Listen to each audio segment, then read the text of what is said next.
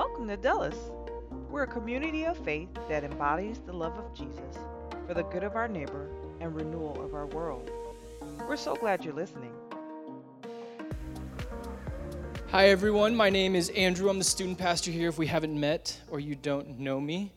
Like Brad said, he's on a retreat right now, and so we've heard good things. He's having a good time so far. So we're in this series called The Most Exciting Idea on Earth, and Brad's been starting the message off with a question a lot of the time, so I figured I should probably do the same thing, right? This one's more of not an experience question, but more of like an informational question. So, what command shows up the most in the Bible? And I'll give you a second to think about it. Before we answer, I want to tell a story. Actually, I want to finish a story that I had told. A couple months ago, I had given a message about the values of the 45, which is our student group. And one of them was that we don't run with the answers, we walk through the questions, meaning that we're not a group that if someone comes in with a hurt or some sort of thought or doubt, that we just immediately rush to whatever we think should be the right thing to be said at that time. And to emphasize that point, I told a story about my friend. His name was Axel. So if you don't know the story that I told then, I'll recap a little bit. Axel was a friend that I had in high school. We were both in a junior lunch because we had a junior math class as sophomores. I know, right? I'm just kidding. We sat in the lunchroom with a bunch of juniors, and naturally, because we were the only sophomores, we sat together, right? And we had just kind of that basic lunchroom friendship where you talk about it was pretty surface level. We talked about sports. We talked about video games, we talked about TV shows and other things like that, most of the time. But there were a few times where the subject of faith came up and the subject of God came up. And I went to a private Catholic school, so it wasn't like this was some foreign, I'm not saying that everybody goes to Catholic school as a person of faith, but it wasn't some foreign thing to just be brought up, And so when those conversations would come up, we'd have some dialogue about it. But there was one conversation in particular that I remember. Axel, he was a little bit more overweight. He was a linebacker, and he's short, kind of overweight, and had a really high-pitched voice. So he was just kind of like a natural target, unfortunately, for teasing and jokes and stuff like that. And as far as I knew, it was just kind of the guy banter. I went to an all-boy Catholic school, so that kind of we were always punching and throwing jabs at each other. But Axel, he told me, I remember this. He said, I don't believe in God because my life would not be the way it is if a God did exist, or if the God, at least that we learn about in religion class, existed. And I remember my answer. I'm pretty sure there was maybe a second in between him saying that and me answering. I said, but there is a God, and he does love you. And that was the end of the conversation. And that was the point I was trying to illustrate with not running with the answers, but walking through the questions that I could have probably asked another question, or I could have dove into what he was talking about, or why, what's your picture of God? What's your picture of what a good life looks like, and things like that. And so for a good amount of my life, I just thought, I made the wrong decision in this interaction. I didn't take the time to invest in the relationship or to ask questions. But as I got older, I had to ask myself, why? Why didn't I take the time? And as I started to think about it, thoughts started coming up. Well, what if he responds poorly to me? What if he's like, I have my stance. Don't push your stance on me. What if there was a junior, the most popular junior, that was sitting behind me and overheard me talking about Jesus and the love of God and all these different things, and what if that changed the perspective that the school, my friends had of me? Instead of being, the state swimmer who was, pretty funny and, fun to hang out with, I would now be the church kid or the goody two-shoes or something like that, right? So these things started to flood up, and I had to ask myself, okay, these are the things why. So what do we do? What do I do? What do I learn from that? Okay, so back to the question. Anybody have any guesses? What is the most repeated command in the Bible? Love, okay. Okay, someone said something, and then someone said something. Okay, so I think it was David that said, fear not. Do not be afraid, do not fear. Some variation of that is the most common command that occurs in the Bible. It occurs more than any of the 10 commandments. It appears more than love your neighbor. It appears more than take care of the widows and the orphans. It appears more than love God. It appears over 200 times in the Bible. The most repeated command in the Bible is do not be afraid or do not fear. And if you've been with Dulles Church for a little bit, you know that Brad has explained how repetition back in that day, in the day of the people who were writing the Bible, that repetition signaled importance. And so if this command is repeated over 200 times, then it must be pretty important for us as believers. So we're in this series called The Most Exciting Idea on Earth, and I'm just going to recap the past 4 weeks. I actually thought we were in the 6th week right now, but I was corrected. We're in the 5th week right now. So the first week was that heaven isn't some far-off place that believers go to when they die. Heaven is actually a picture of what was once beautiful and perfect, but will once be again. That what Jesus is going to be heralding back. And so we get to be a part of that. We get to be a part of that coming back of the picture of heaven.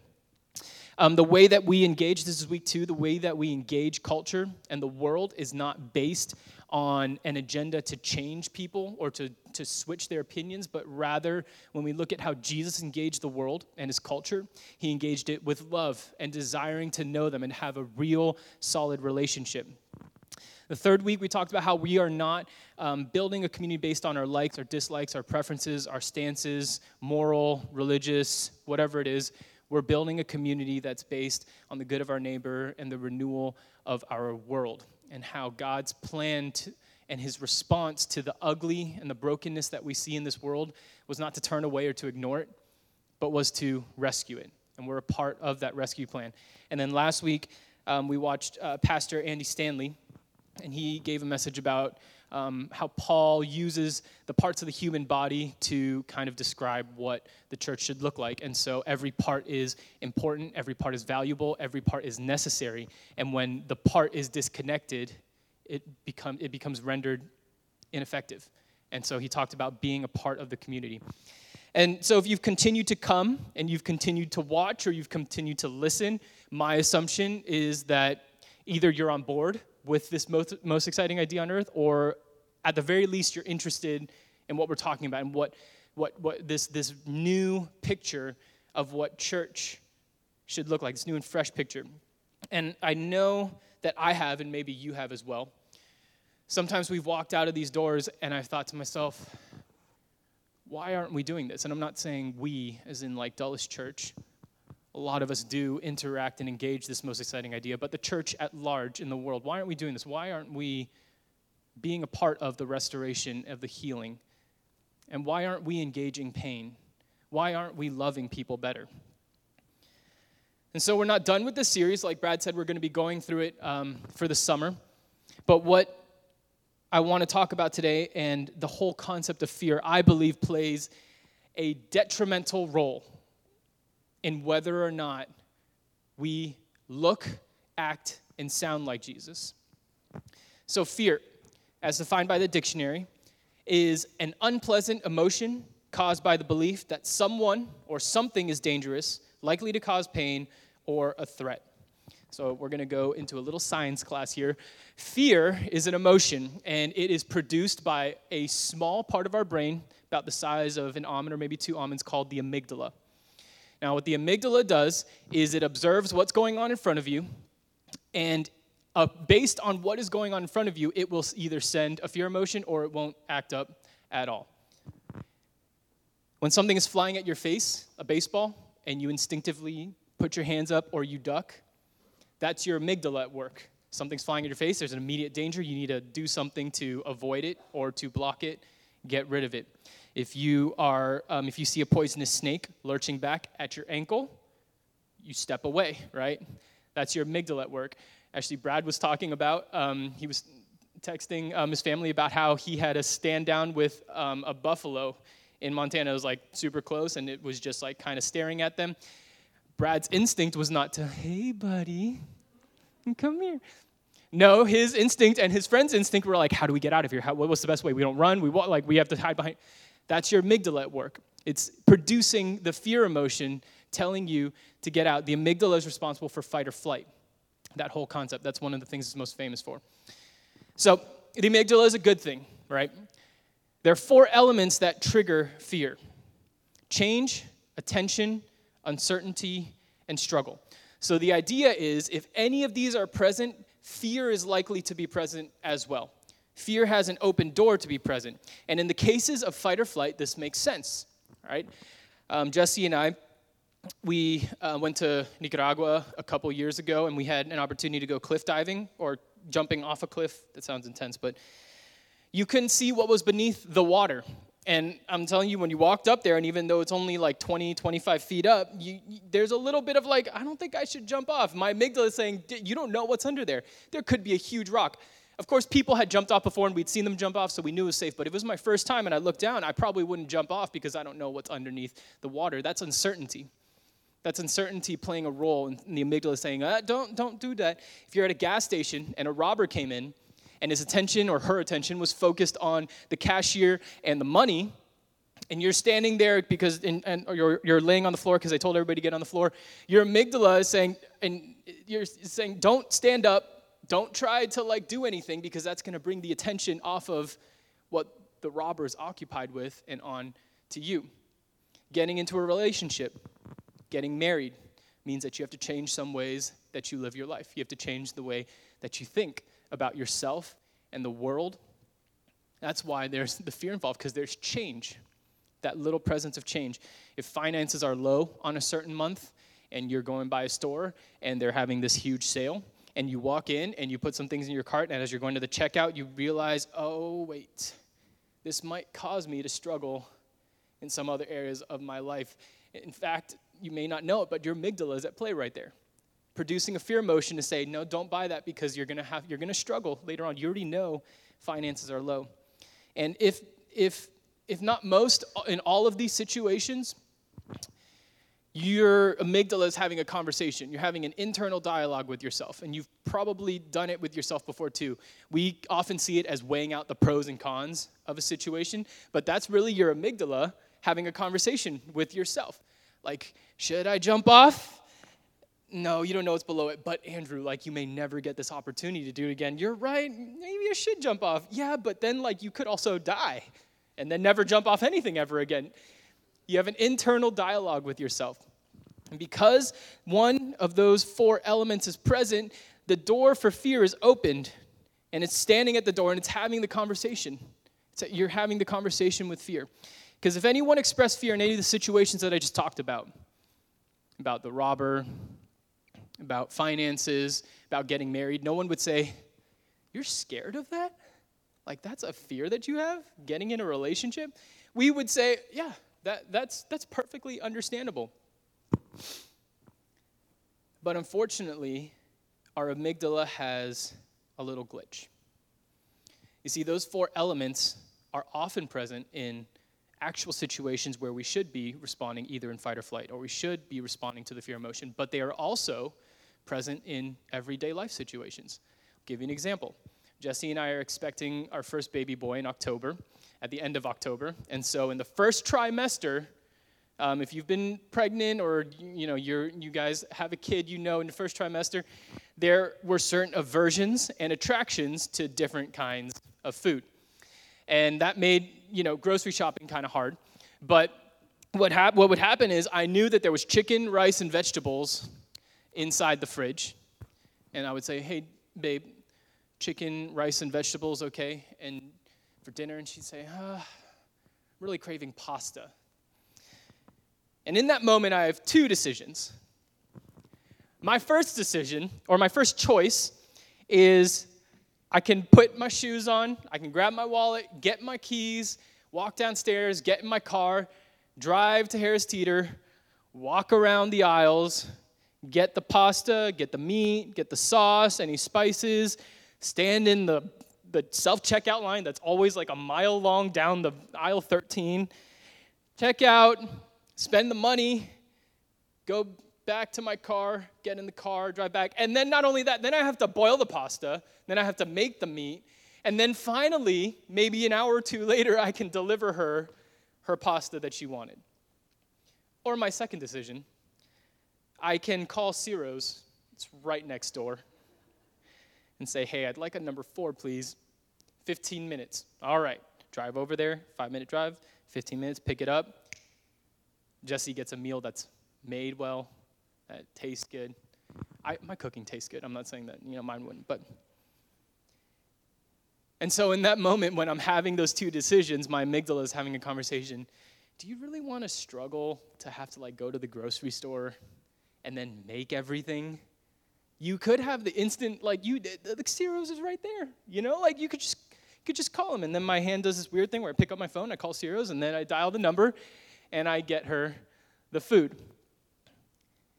Now, I would never say, if someone asked me the day after, what'd you guys have for dinner? And I said, oh, we had Ciro's. And they said, oh, okay. I would never say, yeah, I made that decision out of fear. I was pretty scared, and that's why I didn't choose to make the pasta myself. That's why I chose to just buy the pasta. It sounds ridiculous, right? To say you were afraid, so that's why you picked the easier option. But that's the amygdala at play. That's where it is in our everyday life situation. We don't even know sometimes that it's happening, but we are having a fear conversation.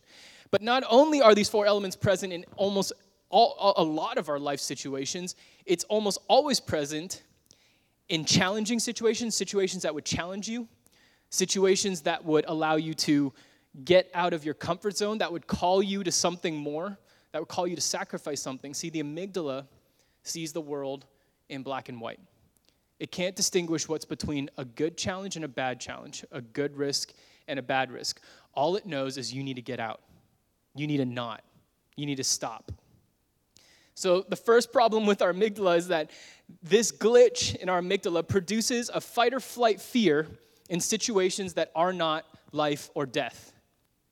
It produces the same kind of fear as if when you were standing on the edge of a cliff and not wanting to jump off, you are getting the same emotion produced when it's don't eat out, go to the grocery store, it's better for you kind of thing like that. And as exciting as these ideas that we've been talking about are, most if not all of them require us to step out of our comfort zone. The past 5 weeks or the past 4 weeks that we've talked about this, these are not things that just come naturally to us. It will require us to take some steps that are out of our comfort zone. Committing to show up in person and at church and be in the community.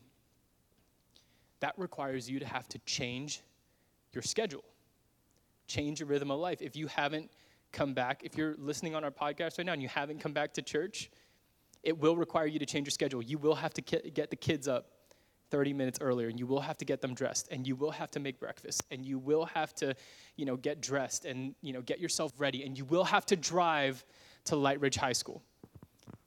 And that change right there, just because that change is present, you have the opportunity to respond in fear.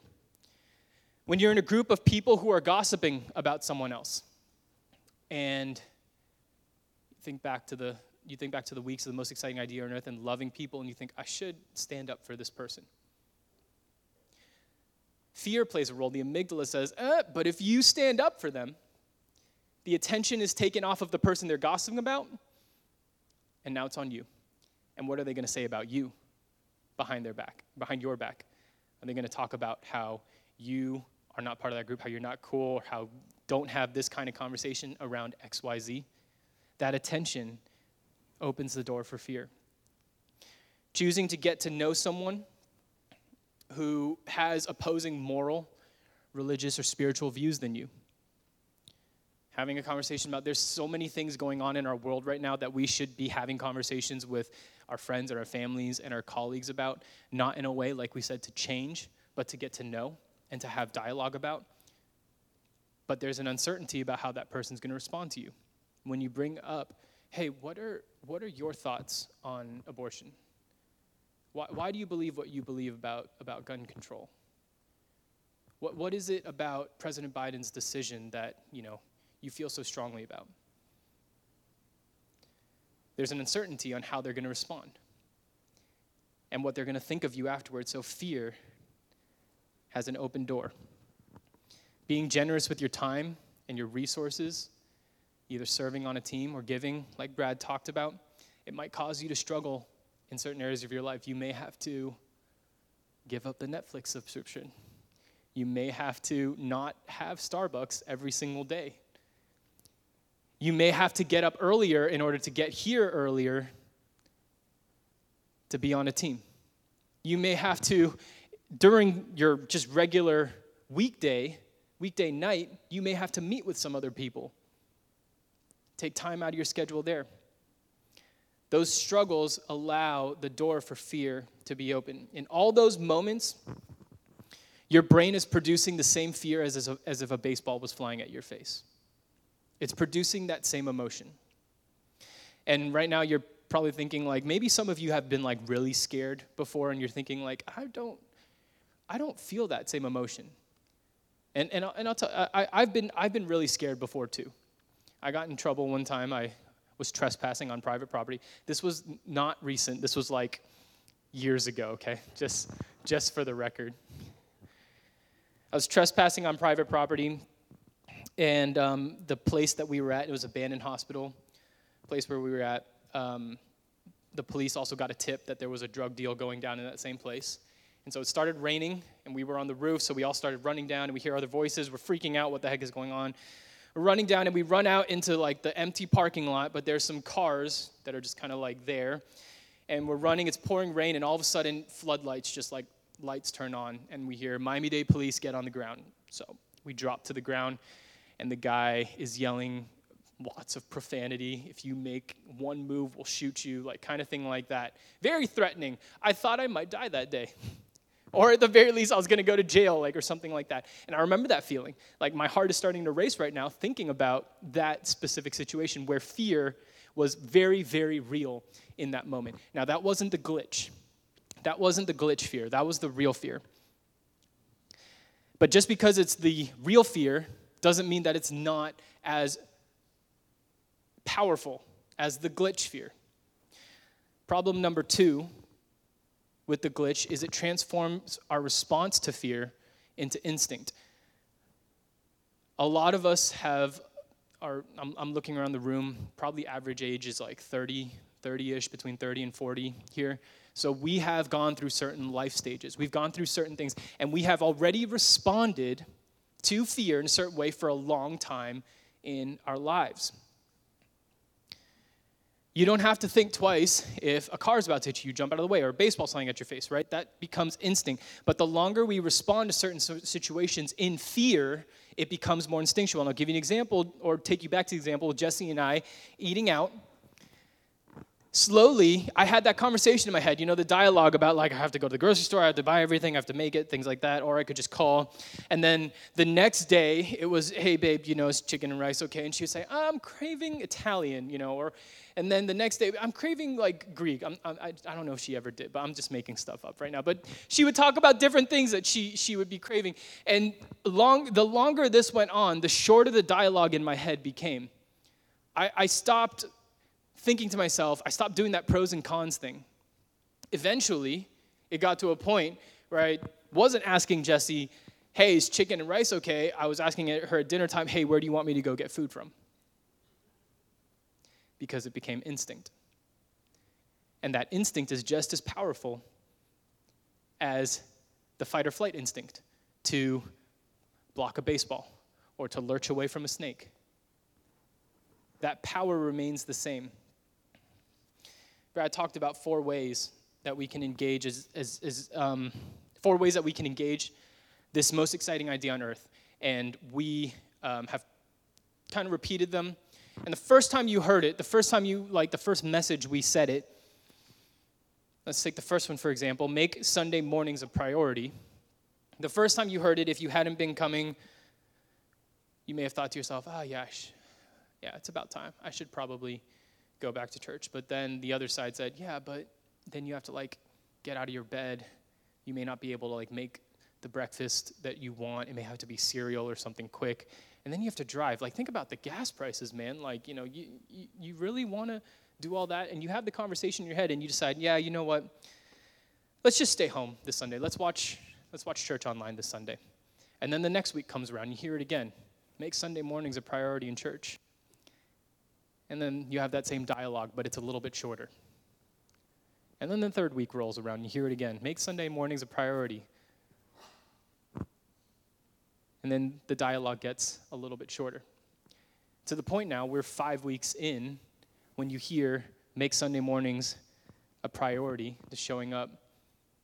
You may not even have a dialogue anymore because it's turned into instinct to just respond in a way of saying, I don't want that change of schedule. I don't want to struggle to have to drive all the way to Lightridge. Giving financially or serving on a team. Same thing. You may have had that dialogue in your head the first time, oh, they're asking people to serve. I'm pretty good with computers. I think I could do that. I wonder what that entails, and then maybe you have a conversation with someone, hey, I'd like to serve on the production team. Yeah, you'd serve maybe once a week. It's like, oh man, once a week I'd have to get up earlier. And you decide, I'll do it another time.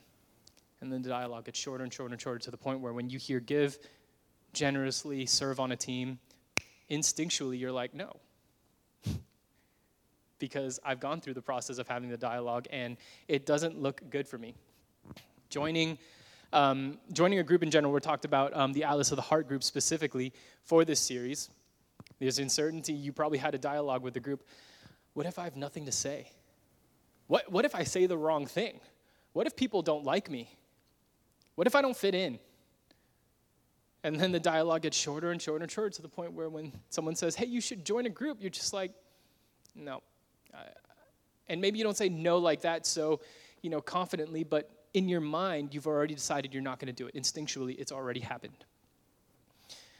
So change, attention, uncertainty, struggle. What do we do then? What do we now do knowing that we may be responding to things in fear that we didn't know we were? And when we respond to things in fear, it is more powerful and it becomes more instinctual than almost anything else that we could. Aside from just the natural things that we do in life, like breathing, how you don't have to think about breathing. This may be the second or third most powerful emotion that causes you to just react in a certain way without even thinking. So what do? Change, attention, uncertainty, and struggle. I'm missing the E, but you get the picture. CAUS. What is the cause? What is the cause of what I'm thinking about right now? So we've talked about now, Brad has talked about making Sunday mornings priority. So obviously for you in here, if this is your first time back and you're beginning to make that a priority, next week you're going to have an internal dialogue about whether or not you should show up. Think about what the cause is. Is it, as fear is designed, or fear is defined in the dictionary, as something that is going to threaten, if it's going to hurt you, if it's going to maim you, or is this the glitch?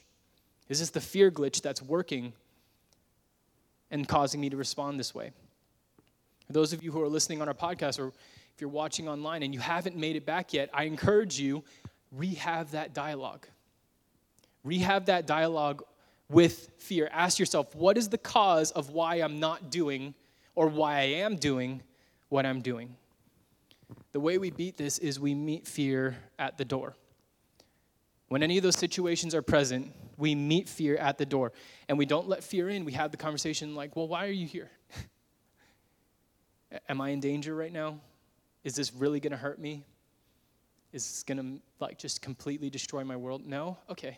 Well, thank you for your information. And you shut the door and you make the decision. I truly do believe that God knew that this glitch would be a problem for us. We see it actually in the first interaction ever in the garden when we were talking about Adam and Eve. After Adam and Eve had eaten the apple, God says, hey, where are you? And Adam says, I hid because I was afraid. He had no reason necessarily to be afraid, but I think it's the glitch that kicked in all of a sudden that allowed fear to play a role that it wasn't meant to play.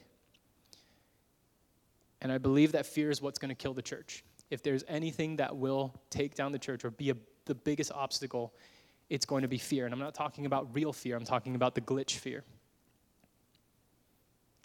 And if we continue to give into this glitch, if we continue to respond to the fear glitch, This most exciting idea on earth is going to stay just that. It's going to stay an idea. It's going to stay a really good idea, but it'll never become a reality. And part of what we're trying to do here at Dulles Church is make this most exciting idea become a reality.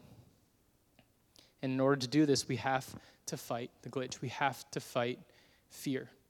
We have to understand that it's not true fear that we are listening to. It's the glitch in our head. We have to fight for the good of our neighbor. We have to fight for the renewal of our world. We have to fight for the hard decisions of being here, of giving, of serving, of joining a group, of loving a coworker who you know has opposing views. You have to fight there. That's where you have to choose to fight. And I truly believe when we have this discussion in our head, we ask ourselves, what's the cause? We will often find that there's nothing to be afraid of. There's absolutely nothing to be afraid of. Nothing that, as fear, would be defined. Nothing that's going to hurt you. Nothing is going to harm you. It's not going to take your life away.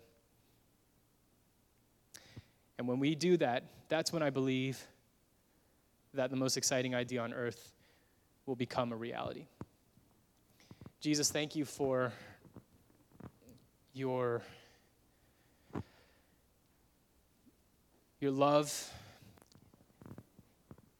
when we are responding poorly to situations, when we're giving into this fear glitch. Help us to be strong and analyze truly what's going on and what the situation at hand is, so that we can be a part of true change and true renewal. We can create true relationships, that fear would not stand in our way as an obstacle, but that we would push forward and we would continue to strive for the good, for the perfect and the lovely that you desire for us and for those around us. We love you. Amen.